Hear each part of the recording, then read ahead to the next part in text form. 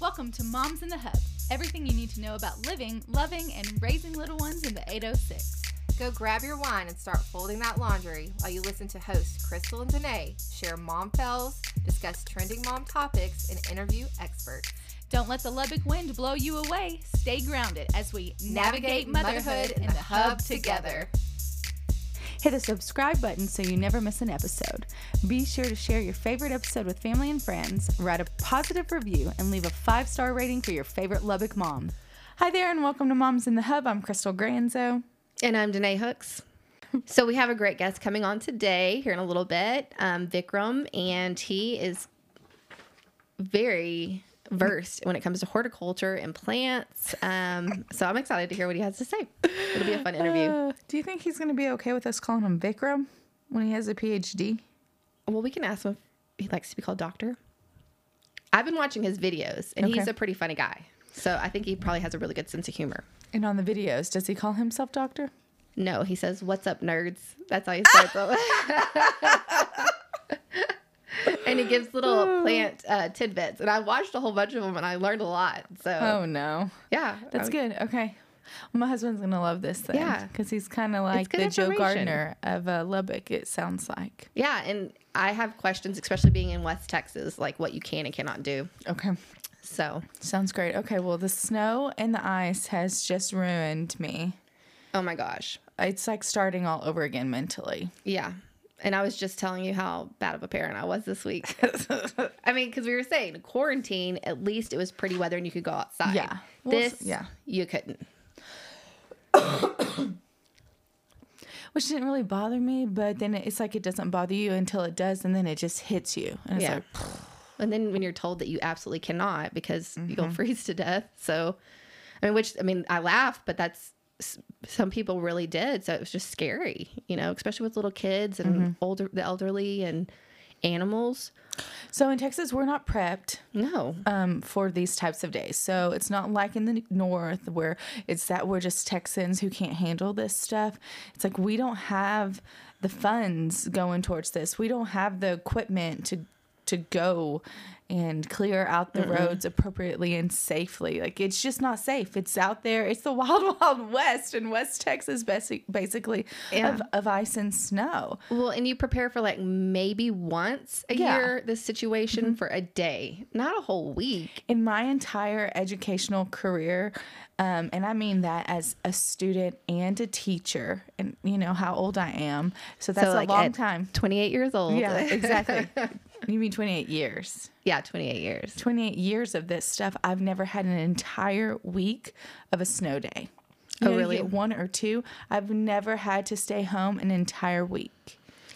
When we lived in the Cincinnati area, we moved from Cincinnati to Kentucky, and we were living in a very small apartment until we found a house that we wanted to buy. We were stuck inside when it snowed really bad. I mean, it snowed a couple of feet. We were stuck in like 900 square feet with 2 kids for a week. Wow. And I thought I was going to die. Yeah. So I guess you're just having flashbacks. Yeah. But I'm saying as a whole in the entire state of Texas, we usually have 1 or 2 ice days, snow days or whatever, but we've never had school not happen for an entire week. No. And I know it's not just because of snow, it's because of ERCOT. Is that who it is? ERCOT? ERCOT, yeah. ERCOT? ERCOT, I believe. Okay. Everybody knows what we're talking about. Okay, yeah. So the electricity, right? Basically. or the lack thereof. I get that, but just an entire week of not going.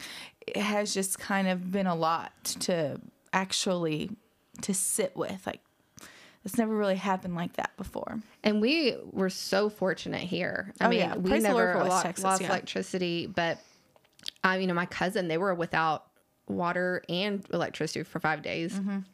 I have another family member. I think she said they just got electricity back today. Wow. My parents are currently in a boil water state in Mason. So there's so what does that mean? They have to boil all the water. Why? I don't know the reasoning for that. It has to do with the storm, but I guess the water's tainted with something, or it's not safe to drink unless you boil it before you use it. That's exciting. Yeah. Yeah. So that sounds healthy. Well, I know that I just felt like At first, great. It's going to be cold. I'll watch a couple Harry Potter movies, which I didn't. I watched Fantastic Beasts instead. Oh, those are good. In case you wanted to know. And anyways, so when they're about to do rolling, okay, because in Lubbock, down South Lubbock, if you have South Plains. So I have South Plains. What are you on? We're on LPNL. Okay. I thought they all did rolling blackouts, LPNL. I think they did, but we didn't. It never affected us. Wow. And maybe South Plains did too. I don't know anything about. But down here, it didn't affect us either. Mm-hmm. And so we were so grateful and, very lucky that nothing happened except for a very, very cold day, to both of us, right? Yeah. Because we didn't. But I was really worried about when that would happen and then how long, how many hours. It didn't hit me until it was about to hit me. And that's kind of horrible, I guess, as an individual that I'm not really worried about. I wasn't worried about it until I was. Yeah. And then I was like, okay, now we need to preserve the wood. So I stopped having the fires in the fireplace because I thought, what if the electricity goes off? Yeah. And then, my entire house is electric. We don't have gas. So how am I going to cook? What am I going to eat? I can't pop something in the microwave, and I don't like Lunchables. So then I'm trying to think. Charcuterie. Yeah, like what am I gonna feed these kids because they literally eat all day long? Yeah, I went in full prep mode. I made sure. I bet you did. I did. I bet you did. I'm gonna embarrass myself right now. Okay. But I went and charged everything, phones and all that kind of stuff, Kindles. I boiled eggs so that way we could at least eat eggs. I know. It's disgusting. But necessary. Right. Okay. I had sandwich stuff. We had charcuterie stuff. So like anything that we had to cook, I was making the kids eat that and save the stuff that we wouldn't have to cook just in case. I even filled up some big things with water and put them in the outside fridge so we'd have water in case we ran out. So I have tons of gallons of water because we don't use the water in our from our right, well. that's right. So you were prepared. So I was good with the water. The water was not the issue for me. More so, I needed to bring the water in the house so it wouldn't freeze. Yeah. Because everything in my garage is freezing. Yeah. Or did freeze. And then we turned down, our heat to like 66 to help with energy. And I didn't do laundry, which, I usually do laundry every day so it doesn't pile up. Yeah. So it was a lot of laundry left. And then I tried not to do it all at once because I didn't want, to contribute to everybody using electricity at once. So. Yeah. It was just scary. It just got to a scary point when you're just waiting on, for us down here, I was waiting on the blackouts and then waiting on knowing how long it was happening. Yeah. It's like it would have probably just, I don't know, been easier, but it would have been less anxiety for me as an individual if it would have just gone out. Right. Because then you just don't know. You're just waiting. But waiting on it was like, it's like a sinking feeling in my stomach that was just... That put me into a scary, anxious mode. Right. So. Well, I think we learned a lot from this, just like quarantine. I mean... Yeah, my husband wants to go off the grid now. Yeah. I mean, I thought about it. I thought, like, what if this happens again? Which, the chances of it happening again are very slim, but it could for other reasons. Maybe not necessarily a storm, but... Like what? I don't know. I just don't know what the other reasons are. Well, my husband, they had to stop production on his... Yeah. And... The only thing with that is they have to provide linens for hospitals. Mm-hmm. So they were concerned with not being able to get the stuff to the hospitals that they needed to, continue. And then they lost electricity several times. He had an employee, as soon as the lights went out, trip and fall and hurt herself. So it was just like one thing after another. It's always something, right? Mm-hmm. And then my parents, they kept having rolling blackouts. So I was trying to get a hold of them to make sure that they were okay. Because my stepdad, he needs electricity. He does. He's got to have it. Well, they have to drive 120 miles round trip for his dialysis 3 days a week. Mm-hmm. So they didn't have a choice but to drive to dialysis because he can't live without it. They slid off the road through a fence. So that was scary. And then when he got to dialysis 2 days later, he only got 45 minutes of it because the electricity there went out. What? And it wasn't at a hospital, so they didn't have a generator. So he didn't get the full treatment. So, yeah, a lot of different things. And then I saw... So how's he doing right now? I talked to my mom earlier, and he's doing okay. But, same old stuff. Because there are people out there still feeling the aftermath and the effects of this when the rest of us... incredibly lucky ones are not. Like it's a sunny day in Lubbock again, you know? Yeah, no, they're still dealing with it. And then I think about like my cousin's husband, they're farmers, and they had to make sure that the horses stayed alive and didn't freeze to death. Yeah. Someone was telling me that they were living with calves, that all their friends with a bunch of calves had cows all over their house because they didn't want the baby calves to go to calf heaven. So a girl that I know that I went to school with, she posted on Facebook, they lost 2 calves that were just born. Yeah. And they froze. And then another, my mom's friend, they had a calf in the house with them. Yeah. And then somebody had some goats. So, I mean, it's not just you're worried about. You're trying to take care of your animals as well. Yeah, you forget about all the other things. Yeah. You know? And then, like, the water troughs were freezing. So, you know, they had to find a way to get them the water, but then they didn't have water. And so it's just a lot. I'm glad that's over with. I hope so. You know, if we could have an early summer, that'd be really nice. I'm about ready for that. And then we'll start complaining about the heat. Yeah. You got to complain about something, Danae. What else are we going to do? Yeah. Just enjoy I'm not a ready perfect for life. shorts. You know what? My legs need some shorts. Yeah, I do need some sun. I guess I'm not ready to start shaving yet. But. I mean, who is? That's the one positive about winter. Yeah, let's be real. I don't shave anyway. Oh, but Hudson's ready to go back to school, though. It was every single day, school canceled. I miss my friends. I miss school. You know, after being gone for so long with quarantine, he did miss it. So what is going on with this? I just feel like these are really big extremities that I never had to deal with growing up. Right. Like I said, one snow day. You know, you might get one snow day and parents are getting divorced. Those were like the highs. Yeah. The highs? Yeah, the highs of like 1999. That's unless there's something really big politically going on I don't know nothing about, which is probably true. But, you know, like 12-year-old Crystal didn't have to quarantine. Yeah. No. Our kids are definitely going to remember this. Or maybe they won't. Mine won't. Well, no, yours are small. And I'm the bad mother who did absolutely nothing in the snow. You great moms out there who are eating the snow, you know, made snow cones and such and ice cream. I'm not even looking at you, Danae, because I know it's gross. you too. I made snow ice cream and it was disgusting. Okay, I don't know who was saying it was good, but I guess I did it wrong. But the kids enjoyed it. I did none of that. Yeah. They did not go outside. They did not put on gloves or a jacket. I really don't even think. I think they ran around in their underwear the most of the week. Well, so, I mean, with not being able to do laundry, my kids just wore the same pajamas every day. That makes me feel so good. Yeah. And I wore pajamas too. I'm serious. Hudson said, "Are you still in your pajamas?" I was like, "We're not doing laundry. Why would I change out of, These into are something called else?" yoga pants. Yeah. No, they were like legit pajamas. I just added my tennis shoes on with them. So you wore shoes in the house? Well, yes. I have a thing. I can't go barefoot. I'd hate it. Why? I don't know. It just really bothers me. So if I'm not wearing my athletic shoes, I have to wear flip-flops or something. Then you don't have sweaty feet, do you? No. Do you have sweaty feet? Yes. Oh, so that's why I don't like wearing shoes. I don't want my feet to sweat all day long. The texture or something, I don't know, sensory, I just don't like it. How weird. And I feel like I can't get as much done around the house if I'm not wearing my athletic shoes. Like, that takes it up a notch. I'm serious.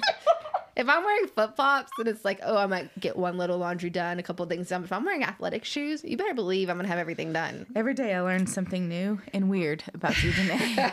It's like, okay, I know you're already trying to... Let's tell everyone. We talk about minimizing our houses every single episode. I understand that. But that's all. This isn't a minimized show. That's it. I know it's not, but that's all we're doing.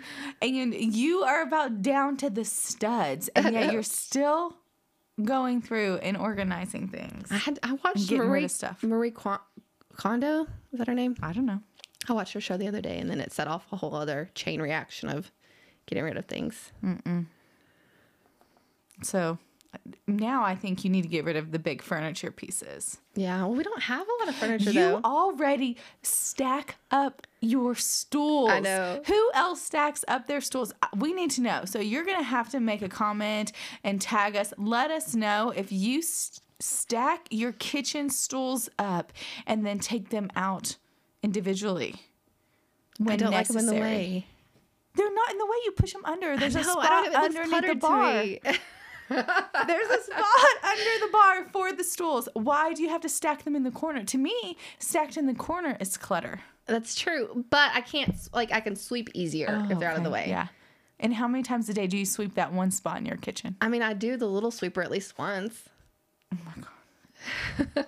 I think I need to see a therapist. I think so too. And I want to be there. I think we should record it. It should be an episode. Oh my gosh. Really great. Oh yeah. I want to know the reason behind this. Let's dive deep into this. Let's do it. Tell me, what other weird quirks do you have, Danae? I'm not letting all my secrets out on the show.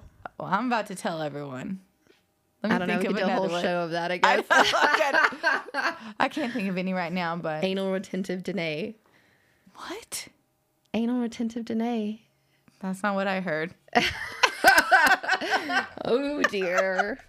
That's a big cut. That's a big butt? Oh. Do you want to start singing? Because you cannot lie. Oh, speaking of singing. Okay, sure. We were watching Ariel or The Little Mermaid yesterday. Ariel. Yeah. And I went off into my whole Ariel song. Yeah. Like legit screaming it through the house. And Hadley's like, that's so good. Do it again. And I went to Hudson's room and I was like, did you just hear that? And he's like, yes, you have to stop now. I was like, well, Hadley said that I sounded really good. And he's like, she's just saying that. She doesn't know any better. I don't know. That's true. She doesn't know any better. No. But that's sweet that she gives you compliments like that. True, yeah. For now. Ariel. And she's kind of bossy, so she could, tell you to stop. That's true. I mean, I'm surprised she didn't. Yeah. Why don't you give us a little taste of what that Ariel sounds like? No. Go ahead. See, in my mind, it sounds just like her. I'm serious. I'm like, dang, why did they cast me for the movie? Danae, I cannot pee my pants today. Okay. Well, I can't do laundry. I can't. You're hurting trying to me. conserve. I'm conserving. Hold it in. That's a conversation we could have about being a mom and peeing your pants. No, I don't think anyone wants to hear about that. No, they don't. Yeah. Just know you're not the only one out there. We could have a whole episode about it. Yeah. About things that change once you're a mother. Or older, I guess. I don't know. What? Nothing. I'm just listening to you. I'm just learning. This is I'm the taking it Let's all in. Embarrass Danae show today. Yeah. All right. Well, we hope that you enjoy We got to end on that note. this interview because we're ready to get some sunshine in this place and to learn about horticulture and what's going on at Texas Tech and all of the great things that's going on with dirt and plants. So if you're interested in that, and a lot of my mom friends are, they even created their own little Facebook page. Oh, really? For gardeners. Yeah. Okay. Well, I mean, you got the herb gardens and you got your flowers. I mean, that's what we do as adults, right? We do Some the of us. herb garden. That is right, Danae. I have a question about that, so bet stay you do. tuned. Today on the show, we have Vikram Baliga, and he's got his PhD in horticulture. He's a Texas A&M grad and a Texas Tech grad. You're a professor at Texas Tech. And you also are a podcaster, a dad, and a husband. So welcome. Well, thanks for having me. I'm excited to be talking with y'all today. We're excited to talk to you. We have so much to We talk do. about. We have a lot of questions. I'm a little giddy. And it's not really because of me. It's just because of my husband.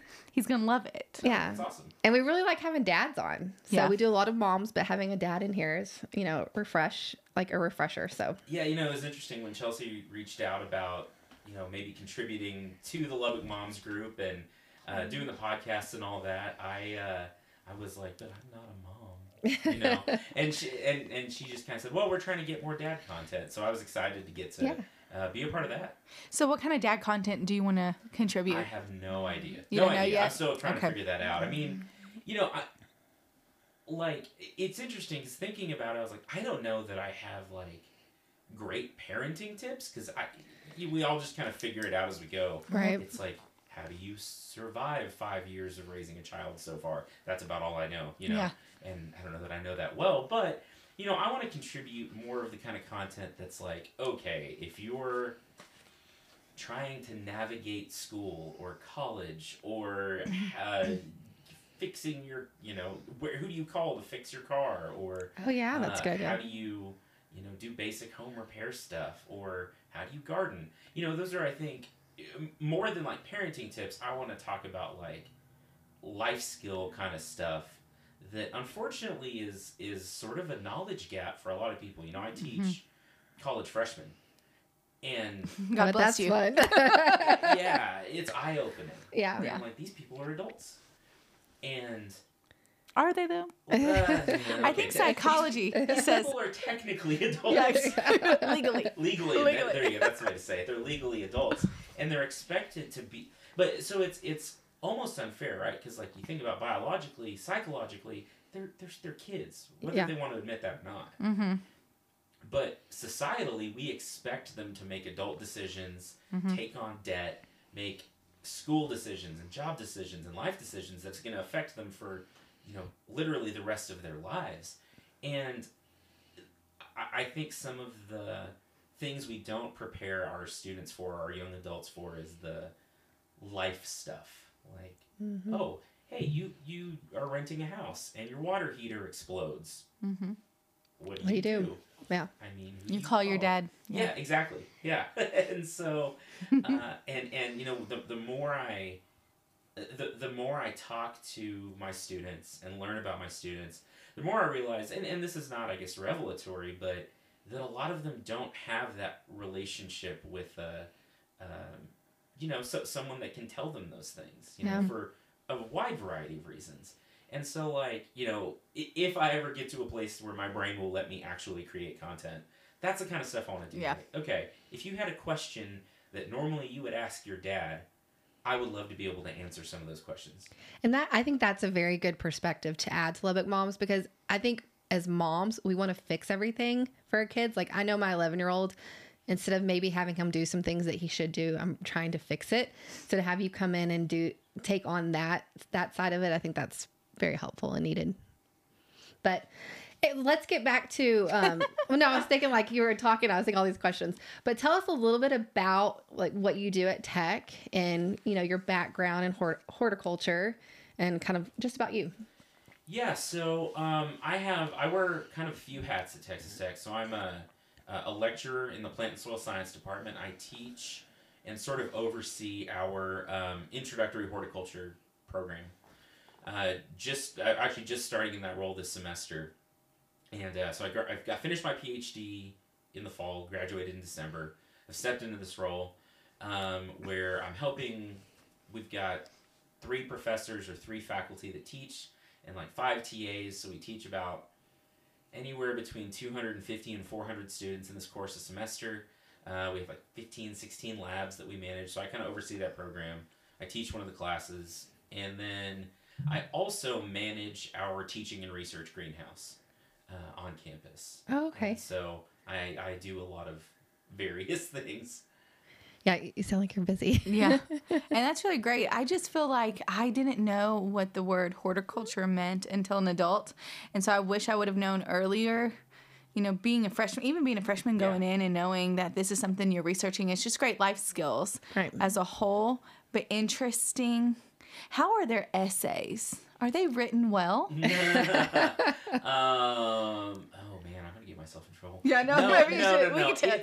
So we as a core class. So we are a core science. So instead of coming in and taking like biology or chemistry, you can take horticulture. So cool. That's nice. Yeah. Fun, more applied, but it's like real science, right? We do work. They have to work and learn. And I think some of our students take it because they're like, oh, that sounds easy. And it's not easy, but it's not as like straightforward, I think, as some people. Right. You have to apply yourself. Yeah. Yeah, it's real science, right? So in our lab and in the class, we make them write a scientific paper. And in grading those, it is clear to me that maybe at a lot of our high school level education, writing is something that is not really focused on very much, especially this type of writing. Some of them I think could write me a wonderful a creative story or something like that, right? Creative writing is a whole different animal. not that it's easier. There's a whole different skill set involved there. But when you think about like scientific writing and how do you present information clearly and succinctly and all of that, it's a totally different like syntax overall, a whole different format than they're used to. So we, as horticulturists, have to teach scientific writing as well in this course. And so that certainly does present a bit of a challenge. Exciting. It's killing you over here. Yeah, She's it's great. the English teacher. Yeah. High school English. But it's okay. I'm sorry. I didn't mean that. I'm so sorry. I will say. No, it's fine. So some And of I'm them- aware. Crystal's responsible. No. No, she's not. No, she is not. I don't think so. No, it's there are, you can tell a difference, right? Of students that had something that was writing intensive, and those that haven't. Yeah. Just because of the way they present information and present their, well, and again, scientific writing is weird to begin with, right? And if you've never done that type of thing, there's no reason they should know. Right. Yeah. Yeah, makes Right, sense. it's a new skill. It's a whole new language and a whole new way of approaching it. And I actually think that should be taught in high school science classes, not just in the English classes. Ooh. I know that's a whole other thing that someone's going to get mad at me for saying. That's right. How exciting. But- I love that you are just going to tick people off today. I'm really I'm good at so that. excited about I that. hope I'm not taking y'all off. That's No. not- We love it. I love it. Yeah. This is great. So, Okay. did they get in the greenhouse? Sorry. No, it's okay. Your students get in the greenhouse and they work it. Yeah. What do you do with all that? Is it food for the cafeteria? What's in the greenhouse? We have a wide variety of things. You know, most of what we teach our intro horticulture students is how to plant a seed, you know, and how to document that process of growing a seed. We talk about hydroponics a little bit. We talk about plant propagation, so how to take cuttings and, you know, make new plants and that kind of thing. That's kind of their big paper they have to write focuses around propagation. So we have a whole bunch of various plants. They take cuttings. They learn about how to root those cuttings and all of that kind of stuff. And so that's really their big writing assignment. So do they create new plants? Do you cut this one from this one and this one from this one and then make a new one? That's got a word for it. What's it called? I'm an English graphic. teacher. I don't know. Yeah. You know, we don't really do that with this class. We do some grafting with some of our plant science students. There is a whole course about plant propagation in our department. That's cool. So they spend they spend their semester learning about how to graft one apple tree to another or whatever. Yeah, like my pecans. Yeah. And that's what made me think about it, is because my pecan trees are not all normal pecans. Sure. They're different kinds because of grafting. Yeah. No, 100%. Okay, so here's a question from my husband. He asked me to ask you, could I have an aquaponics... No, hold on. Okay, can an at-home greenhouse work in West Texas in the summer? Yes, if you can cool it a little bit. Okay. So there's lots of at-home greenhouses around. Yeah. Absolutely, I think so. You know, in the summer, we spend a lot of time trying to figure out how to keep our greenhouses cool enough. And so we have big cooling systems and all of that. You know, in a backyard setting, if you could, like, throw some bird netting over it to reduce some of your sunlight, or put it in a place that maybe excludes a little bit of afternoon sun, you could keep it cool enough in there, and then just, like, keeping the door open, popping a fan in, usually is enough to make it work. You know, what I see most at-home growers doing from a greenhouse perspective is, like, starting seeds or keeping plants alive through the winter and that kind of thing, and then growing outside during the summer. But, there's no reason an at-home greenhouse couldn't be productive and useful all year round here. And how is it different in West Texas? Because we're from Texas, but before we lived in Kentucky. Okay. And I had a great herb garden going. Yeah. And She talks about it all the time. Like, she Yes, can't grow I any... had to leave it there. Her and basil is gone. I know, and I hate it. That's sad. So I feel like if I put it outside between the wind and the dirt, it's not going to make it. So you need some kind of cover. You know, we have a big windbreak that we planted at the greenhouse, or at our... So in addition to the greenhouse, we have about 2.5 acres of horticultural garden around it that I also manage. And so we have a big windbreak there. And so we can put our plants in. The wind kind of gets caught. It traps some of that dust. And things go a little bit better. You can honestly, as long as you can screen against the wind a little bit, that could be with plants, that could be with like some kind of structure, you can pretty much grow whatever you want here. Okay, that's good to know. Okay, can I have an aquaponic strawberry plant to sustain my daughter's 4-pound-a-week eating habits? Oh, man. Like, he literally wants to just pick the strawberries and then continue to right? Isn't that basically what the question is? That it's just a constant... You're always growing strawberries. Growth of strawberries for this little girl who just, like, she's going to turn into a strawberry. Like an Oompa Loompa, no... but that guy, Charlie in the Chocolate Factory, you know, the girl turns into the blueberry. Yeah. My daughter is a strawberry. So, strangely enough, I have done work in strawberries. Exciting. In a previous job. So, strawberries around here are actually a cool season crop. So, people will plant strawberries, like, that grow them around here. They'll plant them in, like, September, October, overwinter them. Sometimes they cover them on the coldest days. And then they're harvested starting about now through about the end of April. Wow. Now, in a greenhouse setting, there's a couple of different varieties of strawberries. There's what we call June bearing that are like essentially warm season strawberries. And you could grow it in a hydroponic or aquaponic system. They don't, like, per plant, they don't produce a ton, right? You can get... Like, if you're getting about 2 to 3 pounds of strawberries on a plant in an entire growing season, that's pretty good. Ooh. That's Okay. good production. Okay. So we've got have a lot of plants. Yes. So keep going to Costco. Yeah. So, like, in a production facility, they're growing, like, thousands and thousands of plants. And so, about 2 to 3 pounds of strawberries per plant in a season is really pretty good yield. Okay. And so, you would need quite a few strawberries. He's out of luck. Yeah. That's so sad. Okay, so I only know when to plant things. I'm using my air quotes because I wouldn't even call it planting. Okay. When Costco sets them out. Okay. So last year, Costco set out blueberry and strawberries. I guess it's bulbs or whatever they are. And I put them in my pots to plant, and I yielded.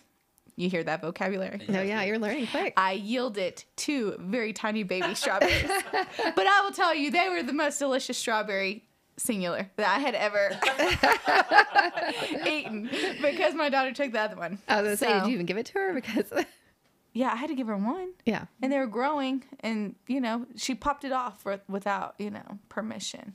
So regardless, I only know what to place in the ground from, you know, Costco setting them out, or, you know, my husband does the research and all that kind of stuff, but he has real big dreams about planting and growing and sustaining. You know, like, who cares if the electricity went out? Yeah. We're going to be off the grid, right? Food included. He's not the only one having those thoughts right now. So. I know, but I just feel like that's not an actual option in West Texas. You could do it. It's all about when you plant and where you plant, right? If you can, like, our soil, people talk about how our soil's terrible. It's not. You can grow, honestly, really pretty much whatever you want here. Blueberries, maybe not. Those would struggle. I never got any of those, so you're right. What about avocado, though? It's probably too cold. Yeah. In a greenhouse, you could do it. Okay. Lime tree. It's dead. My mom actually has a patio key lime that she keeps on her back patio, and when it's cold, they have a little sunroom she brings it into. Okay. And she picks limes off it all year. That's what I should have done. Yeah. Brought it in. That's a good idea. Okay. Well, so with this crazy week that we've had with, you know, the Arctic blast, how'd that affect the plants at Tech? Oh, Well, we were okay because, you know, most of my stuff's in a greenhouse. It's heated and cooled. Mm-hmm. We don't know about everything outside yet. Okay. I'll say the damage will not be evident until spring. Okay. When stuff doesn't wake up. And, you know, I hate to be, like, negative about it, but we're going to see a lot of winter kill this year. It was uncharacteristically cold for a very long time. Yeah. Right. And, like, some of our plants, or a lot of our plants that are kind of marginal here, will take that temperature for, like, a night. Mm-hmm. But the fact that it was, like, you know, below 10 degrees for, like, 3 days, I would suspect that we lose a lot of trees and shrubs and things this year. It's gonna be a rough year. Something that Lubbock does not need to lose No. at all. That's sad. Yeah. That's really sad. I'm a wine lover. Anybody listening to the show knows that I love my wine. And we used to live in Louisiana, and they talked about how West Texas was really good for growing grapes. Yeah. And I grew up near Fredericksburg, and apparently that's not the best place to grow grapes. Right. So why is it so good to grow things like that out here? And why the misperception? Yeah. That Who did that that? is an interesting question. Most of it's marketing. Yeah, that's what. You know, It's true. they can market it well in the hill country and say, "Oh, it's a Fredericksburg wine. It's $73 a bottle, right?" Yeah. But actually, 85% of the grapes crushed in Texas are bought from the High Plains, within about 50 miles of where we're sitting. Really? So I moved to the right place. So, yeah. Oh, yeah. No, this is like cutting edge wine country, actually. Wine grape country. So, Brownfield or Terry County is the wine or the grape capital of Texas. Really? It's crazy. They have like 10,000, 15,000 acres of grapes in. And we don't deal with some of the disease issues and pest issues that they do in the hill country and other parts of the state. There's something called Pierce's disease that really like wreaks havoc on grapes down in that area where it's more humid. So we're hot and we're dry, and we don't get the disease issues. Our soil's perfect for grapes. The hot summers build a lot of sugar into the berries, and so we actually grapes from our region produce like award-winning, top-notch wines. Very nice. So everybody Lucky for you, listening, yeah, Danae. Lubbock.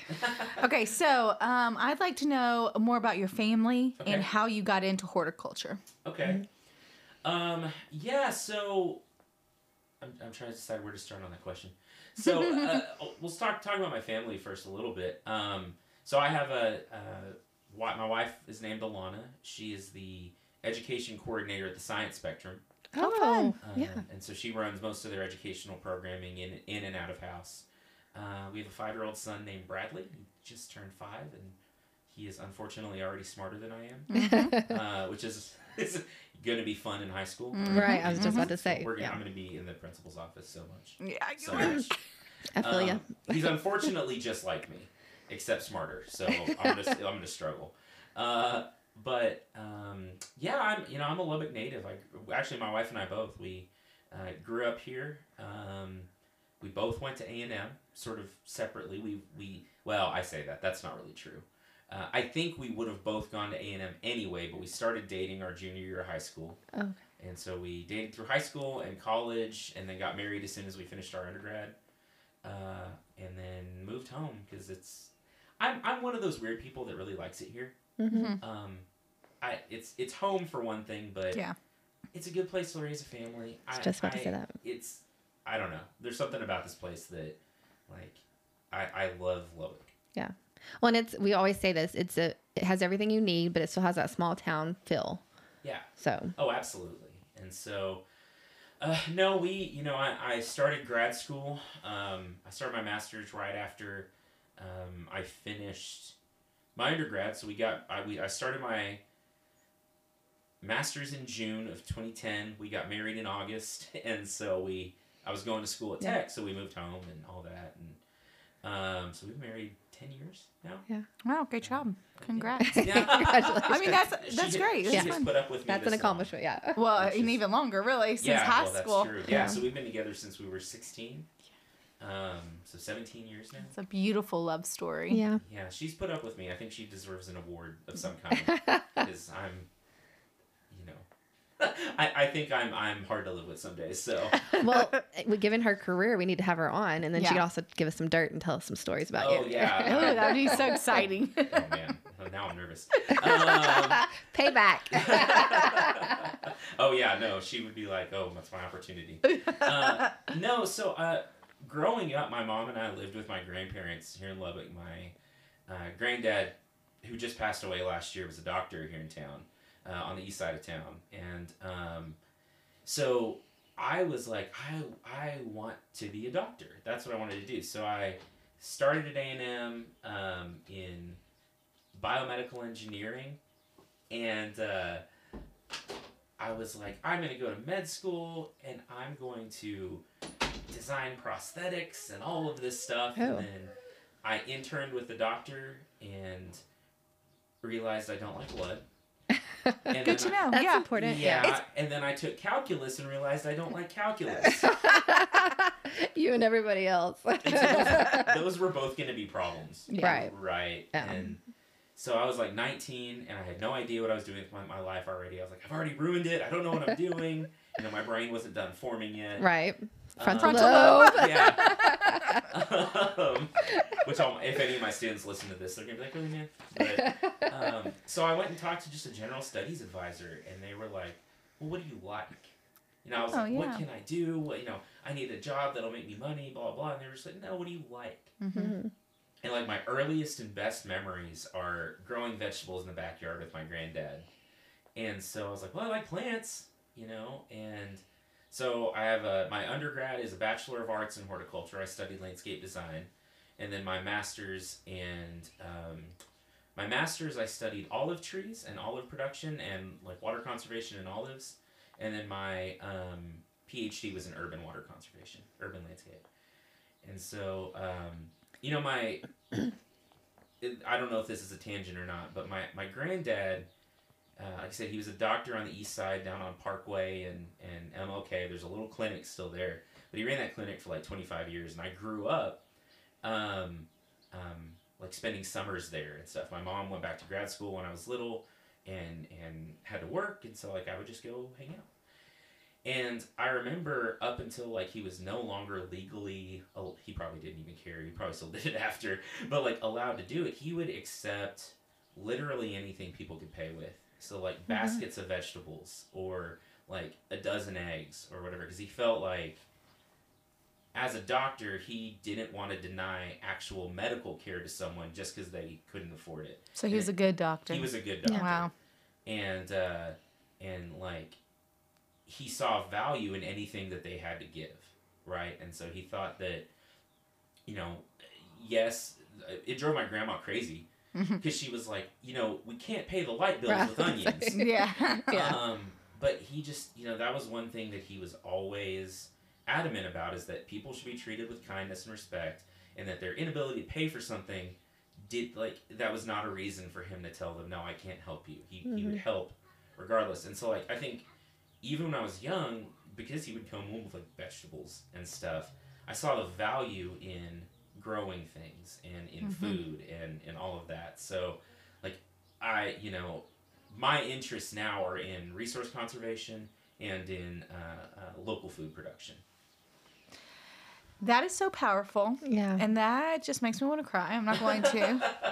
But then those are just huge like humanity issues as well. Even though it was just, you know, right there with an onion. You learn so much more from that. But then also about how to treat people. Like, I just love that. I wish we just had more people like that. Yeah, he sounds like a great guy. Yes. You know, and or I hope we were producing children like that. Sure. More people like that. You know what I mean? Well, and then I think about raising my son, and like, you know, ultimately, I don't care what he wants to be. You know, if he right now he wants to be a firefighter or an astronaut or like a dinosaur. I don't know. Yeah, that's right. We've know. got a ninja in there. If you want And that's, yeah. And it comes and goes, right? But right. like, I think if there's one thing I want to teach him is that there is so much more strength in kindness and compassion than in this weird like definition of masculinity that our culture has kind of beaten into our heads, right? Since, you know, I grew up in the G.I. Joe generation. I'm in my early 30s, and so it was all like, you know, superheroes and all this and that. That's cool. I love that stuff. Yeah. But like somewhere along the way, I think we lost the idea that it takes a lot of courage to be kind and compassionate, and that there's a lot of strength in kindness and compassion. And that's, you know, because that was the one thing my granddad always taught me, and growing up with him like as my main father figure for a long time, till my mom, remarried when I was 10 or 11. That was something that always stuck with me. And that's like, if I could teach Bradley one thing, it's that he can be strong and he can be kind, and those things are not mutually exclusive. Right. Absolutely. Yeah. That's so well put too. Yeah, I can't wait till you start writing. I know, like That's seriously. great. Like, You better go home and and start there's your writing first something. one. Okay, yeah, sure. Yeah, exactly. Yeah, that's perfect. For real. Well, it sounds just you love what you do and you have a real connection to it because of family and your grandparents. And I mean, that's the ultimate goal, right? Is just to do something you love. And I think it's incredible that you had that counselor who, and one where you had the ability without the frontal lobe to go in, and say, hey, this is not what I want to do. I'm not pursuing it just for money. Like, I don't like blood. I don't like math. Yeah. This is not going to be for me, right? So what do I do? And that counselor was kind of, I feel like, before the time, Sure. in saying, well, what do you like to do? That's hard. That's hard to sit down and say, okay, what is it? And then make a living from that. I wish I would have had that option. Yeah. For me, it was like blinders on. And I started in education. I'm going to end in education, even if, it's been I love it. Don't get me wrong. But it would have been nice to be able to explore other things. Like, who thinks to explore, like plants? Sure. What else is there to do? And all of the studies, like, never in my wildest dreams would I think you could study olives. Right. Oh, I didn't know either. It was funny because I started I knew I wanted to do my master's, and I knew the professor I wanted to work with, Dr. Cynthia McKinney, who just retired a couple years ago. And so I came to Tech, and she was like, are you interested in olives? And I was like, no. And she was like, well, there's funding. And I said, yes, I am. I love olives. Yummy. Yeah, Martini, please. So, I think, so growing up with a single mom, she went back to grad school when I was little, got her she's a bachelor's in microbiology and a master's in business. And she worked for a pharmaceutical company for, 35 years. And I think, I don't remember her ever just telling me this in as many words, but I always got the sense that, like, whatever I did, it didn't matter as long as I did my best doing it. Right. Mm-hmm. And yeah, she wanted me to be a doctor. She's of course, yeah. an Indian mom, so she wanted a doctor or an engineer, and you tried. Yeah, and I'm a doctor now. I'm just not like, if you're choking on an airplane, I'm gonna sit and keep my mouth shut. If you're choking on an olive in an airplane. Is there a doctor? Nope. There is not. But I know how that olive grew. Yep, Yes. Yeah, I can tell you where it came from. And about how big it probably is, but that's it. Oh my goodness. So, but no, it was, I had a lot of good influences that when I was in that, position in my life where I was like, I'm totally lost. I don't know what I'm doing. And that's scary at any time, but, at 19, you don't know anything about anything. Mm-hmm. Right. You're expected to be an adult. Mm-hmm. Yeah. And you don't know how. I still don't think I know how. Right. I don't know what that means.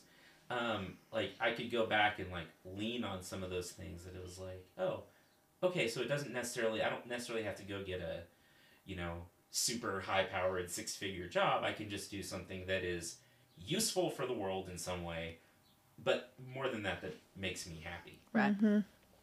And you're going to instill that in your son. And it's just, it just sounds, it's a great lesson. I have a real question for you, though, and you have to be honest. Okay. What does your plant situation look like at home? Oh, God. It's awful. It's awful. No, don't come to my house. It's it's bad. Okay. Because, usually what you do, it's, do it at home. Like, I don't want to go home. I don't want to teach all day and then go home and keep teaching those children all day long. Yeah, no. No, I go home and I walk past all the dead shrubs in my way, and I don't even care. No. I don't care anymore.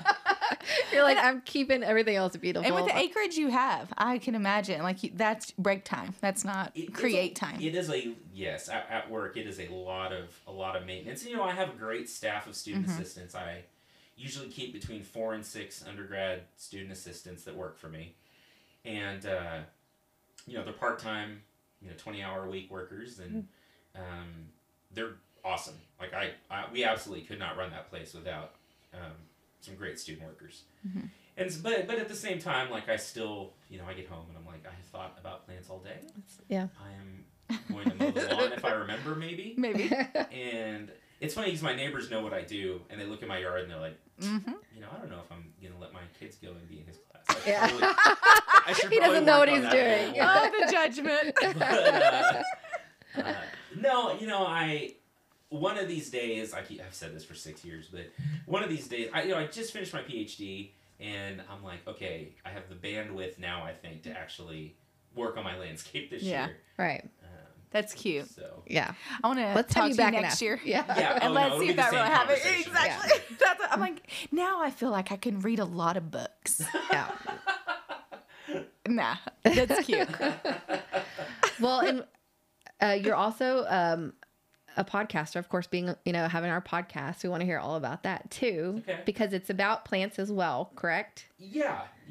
Oh, I'm going to interject real quick. Sure, go ahead. So are you basically, do you know who Joe Gardner is? Yes, I do know who Joe Gardner Are is. your feelings on him positive or negative? I think they're positive. Okay. Do you feel like you're the Joe Gardner of the Lubbock podcasting world? Oh man, I don't know if I'll claim that. Okay. I'm not sure. I tend to think that anyone that is talking about plants and getting people excited about, for me it's like the Bill Nye effect. Yeah. Okay. So Bill Nye is an engineer. He talks outside of his field a lot, but he gets people interested in science. And like I grew up with Bill Nye, right? I'm of that age that that was on TV, and I loved it. And I think that anyone that is, making an honest effort to give good information and get people excited about science and learning and just discovery, I'm on board. And so, even if sometimes some of these folks say something that I'm like, I don't know about that. Yeah. At least it's getting people interested and asking questions and looking for information. And I think it's a net positive. And inspiring, yeah. Yeah, in general. Because he inspires my husband to start. Yeah. And, So there you go. But you just said start. That's right. There's no finish. Oh, okay.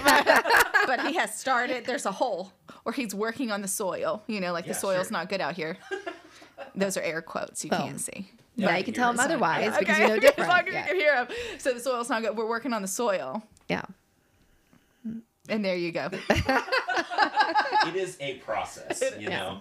So tell us about your podcast and what do you chat about on there and what's it called? So I have a podcast called Planthropology, which is like anthropology with plants. I made up a word. It's so funny. That's what I told her Yeah. when we looked at it. And She loves puns. She yes, loves it. awesome. You already had points before you walked in Yeah. the Oh, door. that's good to Yeah. know. Yeah. And then you said the whole teaching. No, just the writing thing. Yeah, and then I was like, Yeah, sorry. I'm sorry. don't be sorry for our Texas education system.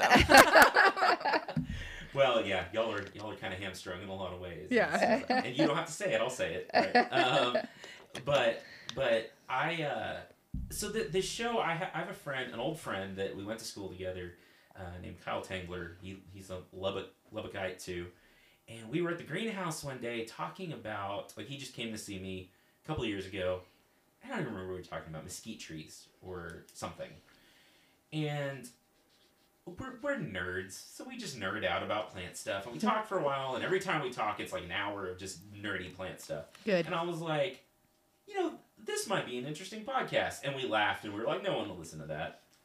Well, about 6 months later, this was like early in 2019, about 6 months later, we were interviewing in our department for a new department chair. And as he was coming in, he was talking about like different ways of reaching the public and different ways about getting our research out there. And he said podcast a couple of times. And it stuck in my big dumb brain. And I was like, I can do that. I could probably do that. Yep. I have experience in media. In my last job, I worked with the Extension Service as a community educator. So I was on a couple of radio shows for 2 years as like a weekly guest. I've done TV news. I've done, all of that, like as the interviewee, I guess. And I was like, I can do a podcast. And so, like, September of 2019, I started, like, just trying. I had no idea what I was doing. Like, literally had no idea what I was doing. And just jumped into it, and luckily didn't get fired. In fact, my department has been so supportive of it. They were like, let's write it into your job description. Oh, Wow. neat. So it's tied in with tech. Yeah, So that So tech supports the show, and like our department, my department chair said, look, we need to find other ways to get research out, get what we're doing out, and promote the field. And you know, it's so the show, I interview academics, so people from the university, other universities, but also people in the industry. Because I feel like sometimes there's two stories we don't tell. And one of them is like 10 years down the road in your career, why are you still going to care? Right? So we teach our students all of the information, and we give them the knowledge they need. And if we're doing a good job, we even give them the skills to apply that knowledge to their lives. But sometimes I feel like we leave that question open of like, okay, I spent 4 years and $80,000 learning about soil. What am I going to do the rest of my life, right? So I try to find people in the industry and professionals that are still like excited about what they do and interview them on the show. And so it's more about the humans than the plants. And so it's like, you know, what I'm interested in is what is our overall human connection to plants and the environment. And I have found that the best way to find that out is to talk to the people that work with those things. And so I interview a guest every episode, or a guest or two, almost every episode. And we talk, and I ask them about what got them into what they do and what their job is and why they still do it and what the future looks like and all of that. And, you know, I think the best comment I ever got, like in an iTunes review or whatever, was that it sounds like two people sitting around talking in a coffee shop and you're overhearing their conversation. And that's exactly the vibe I'm going for. Just that it's super casual. People are talking about life and their jobs and all of that. And you kind of get to, you know, glean information from that. Yeah, and hear their passion. And it's fun. I enjoy doing it. It's, you know, y'all know, it's a lot of work. Yeah. You know, between scheduling and doing the recording and promoting and everything else. It's a lot of work. But the other story, I mentioned that there were two stories we don't tell. And so that's like as far as subject matter goes. But I have always felt like in academia, we generate all this knowledge, we do all this research, and then we sit on it. And we put those pieces of information in like scientific journals that literally nobody wants to read. Yeah. Nobody has. I can read a paper in my field and have to read it 3 times because I'm like, what words are you using? Those are not words. What are you doing? Because it's like all jargon. It's all like, and I'm like, stop. And so we have a public full of people that's paying taxes and paying us to do research. Like our research is taxpayer funded, and then we take all this stuff and we use everyone's money and we generate information that we never give back to them. So it's like you're paying for a product that you never get. Right. Except from an overall, maybe general societal. But I've always felt like, no, let's take that information and package it in a way that anyone can hear and be excited about and understand. Yeah. So like, I think the story we don't tell is how do we close that feedback loop? And so I think podcasting and these stupid videos I do on Facebook and TikTok, they're so stupid. I love them though. Like they're really good. It's all in an attempt to close that feedback loop and give a little bit of what the people have already paid for back to them. So are you dancing on TikTok? No one wants to see that. You need to take it up Maybe a we level. do. Take it up a level. Vikram, the plant guy. Oh yeah, I could have like a little Yeah. dancing intro. Yeah, nobody wants to see that. Who wants to write a jingle here in Lubbock?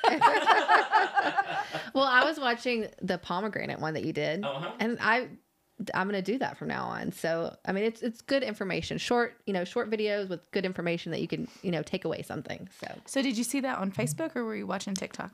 Well, you share them on Facebook. So that's where I don't have TikTok. I know, but that doesn't mean you can't see them because Instagram has I'm talking really out of place here because I don't know how the social media is all interwoven. I was able to watch it on Facebook, even though it's a TikTok. Yeah, I'll post stuff I'll share it on Facebook or Twitter or Instagram or.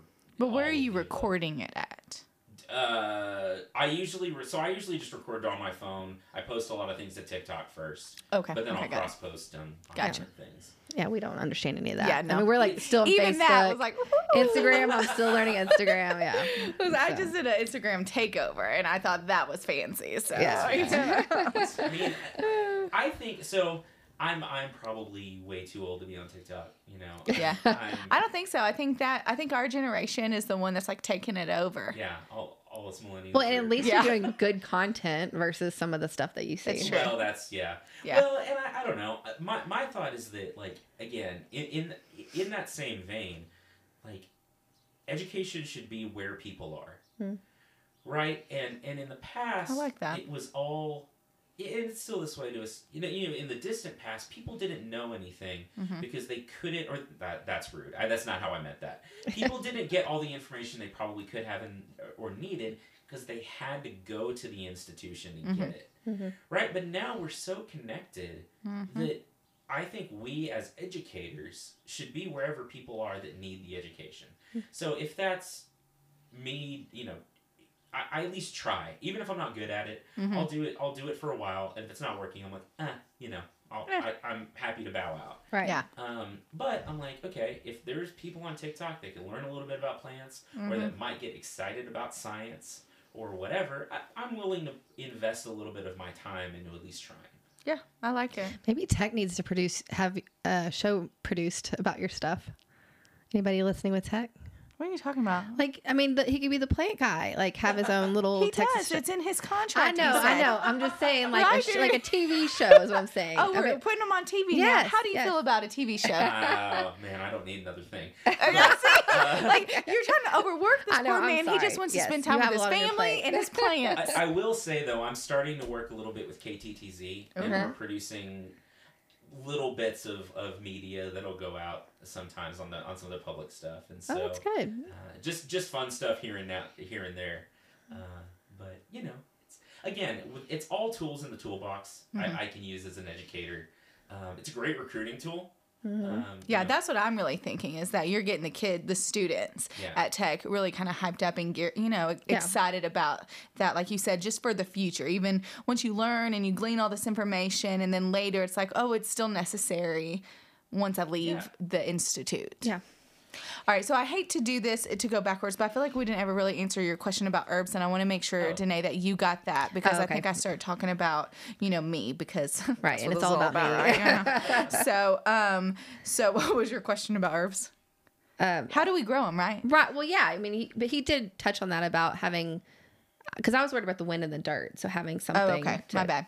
take care of them. And I think so. People are afraid sometimes to like put things in a pot.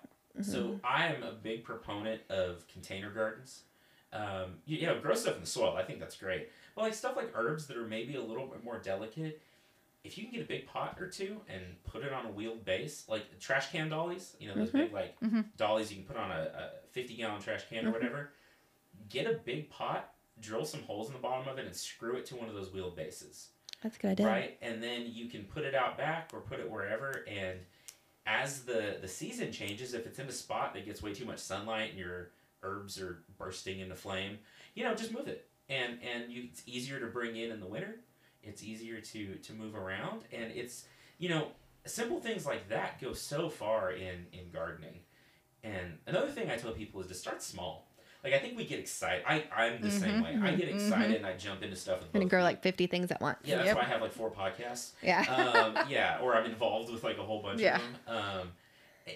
So I think it's like, okay, a lot of people get nervous about like starting gardening. So the tips I give people are start small. Instead of like turning your whole backyard into a farm, maybe do like a 50 square foot bed or do a few containers and figure it out. And also just come to terms with the fact that you're going to kill a bunch of plants. Yeah. It is part of the learning experience. Okay, so then here we're talking about let's just kill things, all right? Yeah, We're sure. just Because you have the light. We're gonna beat this into the ground here. What had happened was that we planted pumpkins. We did start small, and we usually don't. We're doing all the things you're talking about. My husband and I, we've done it all, right? So we tried to start the farm, fail. Then we did like, okay, fine, let's just do raised beds. So then we created a horseshoe raised bed. I thought that'd be easier to water, right? And it was Pinterest. So Makes it's sense, Pinterest, right? It's not, FYI. Should not have done that. But we planted a lot of different things, but pumpkins was on one side and then all the rest of the garden was on the other. None of it took, and the pumpkins never came in the first time. But then the next year, the pumpkins, and I never replanted like this past time that pumpkins were due, I didn't replant anything. It was just all dead. They came back. And it all came back, and it took over the entire thing. You know, that was it. Why did that happen? It's all or nothing, right? Sometimes, like, not all the seeds germinate for X, Y, or Z reason. And then they just sit around, right? Seeds don't necessarily just, like, go bad in the soil in a season. They can stay dormant for a few years. Noted. And so if you had stuff that didn't come up year one, and the conditions just happen to be better year two, yeah, all that stuff will pop up. It was Next just like year, you magical. maybe start a pumpkin farm. And pumpkins yeah. Okay, so we picked them all, and then my husband decided, oh, you know what we're gonna do? We called this little side of the house over here the Driveway? no. I don't even know what we call it at this point in time. You know? Like the fruit farm. I don't know. We have our fruit tree. the orchard? Yeah, thank you. Okay. I'm not an English teacher. I'm just a sign language teacher. We just play games. Guess what's in my brain? Because I can't think of words ever. Okay. So the orchard's over there. So we took all the pumpkins, and my husband let my son throw the pumpkins into the orchard. He thinks that we're going to have a bunch of pumpkins grow in the orchard area. Probably will. Really? How exciting. Probably They're will. still there. So on your way out, go ahead and look at them. Yeah, right. Yeah, you that were probably smashed because you can do that. Okay, Oh, cool. there you go. Which is, he's listening to these planting podcasts, which I think with the whole education piece, that is so incredible. Like, and that's how you're getting the research out there. It's really working. People really are just, and you get done, it's like Netflix, I'm binging podcasts now. And so you get done, you need another one. So it doesn't matter if there's one or a million out there. You're always like, there's enough for everyone because we just want more of that information, right? For sure. Yeah. So anyways, we're about to have a bunch of pumpkins, and that's my Probably. life. And they're aggressive, right? So Cool. I think pumpkins and squash, gourds in general, are like kind of an all or nothing sort of thing. Like they'll either do absolutely nothing, or your friends will stop answering the phone because they know you're going to try to give them a pumpkin or like extra squash or something. That makes me feel better. Okay, put me then. on your list because I want some pumpkins. Okay, cool. decoration. You just come on over here. Okay, I'll for pick 'em. Halloween. Yes, it'll be a whole experience. Yeah, I'll get some hay Okay. Hay rides in the driveway. just on the driveway. That's it. So with the bicycle, we'll just pedal up and back and forth. Sounds like fun. Okay. Well, this has been a whole lot of fun. It has. We always ask or end with one question, and so I'll just throw that out there now. What is the most memorable life lesson thing that you've learned from your mother? Oh gosh, I'm trying to think of just one. The Good main answer. one, yeah. And we really heard a lot today. Yeah, Like, Yeah. we've learned a lot from her. But what is that? You know what? I think again, it's not something that she's ever just said, but I think that it is never too late to do something. Ooh. Right? So she went back to grad school in her late 20s. I was 3 or 4 or something like that, and started a whole new career at in her early 30s. And as she's retired, they bought a little peach farm out west of town, and like they've done all kinds of things. And she has never been scared to do something new, and that I've always appreciated that. I don't think I've ever told her that, so maybe she'll listen to this. Yes. Or I should call her and just tell her. Yeah. Maybe By the so. Call way, your I mom. was thinking about this, and no, I think it's that just again, courage comes in a lot of forms, and it's scary to do something new. And as someone who I know has had to start her life over a couple of times for various reasons, she was never scared to just do what she needed to do and to try something different. Yeah. And that to me is always been pretty impressive. Yeah, I like it. that's a good lesson to learn. Well, thank you. We loved having you. This was great. it was absolutely it the was best. fun. Yeah. It was so much fun. Thank you so much for taking time to come. Yeah. Thanks for listening to our show today. Make sure you rate, review, and subscribe. We'll see you next week. Hey, today's podcast is brought to you by Lubbock Moms, Lubbock's premier parenting resource for the South Plains. Have ideas or want to hear about something specific? Comment below or email us at info@lbkmoms.com and we'll work it in. Bye.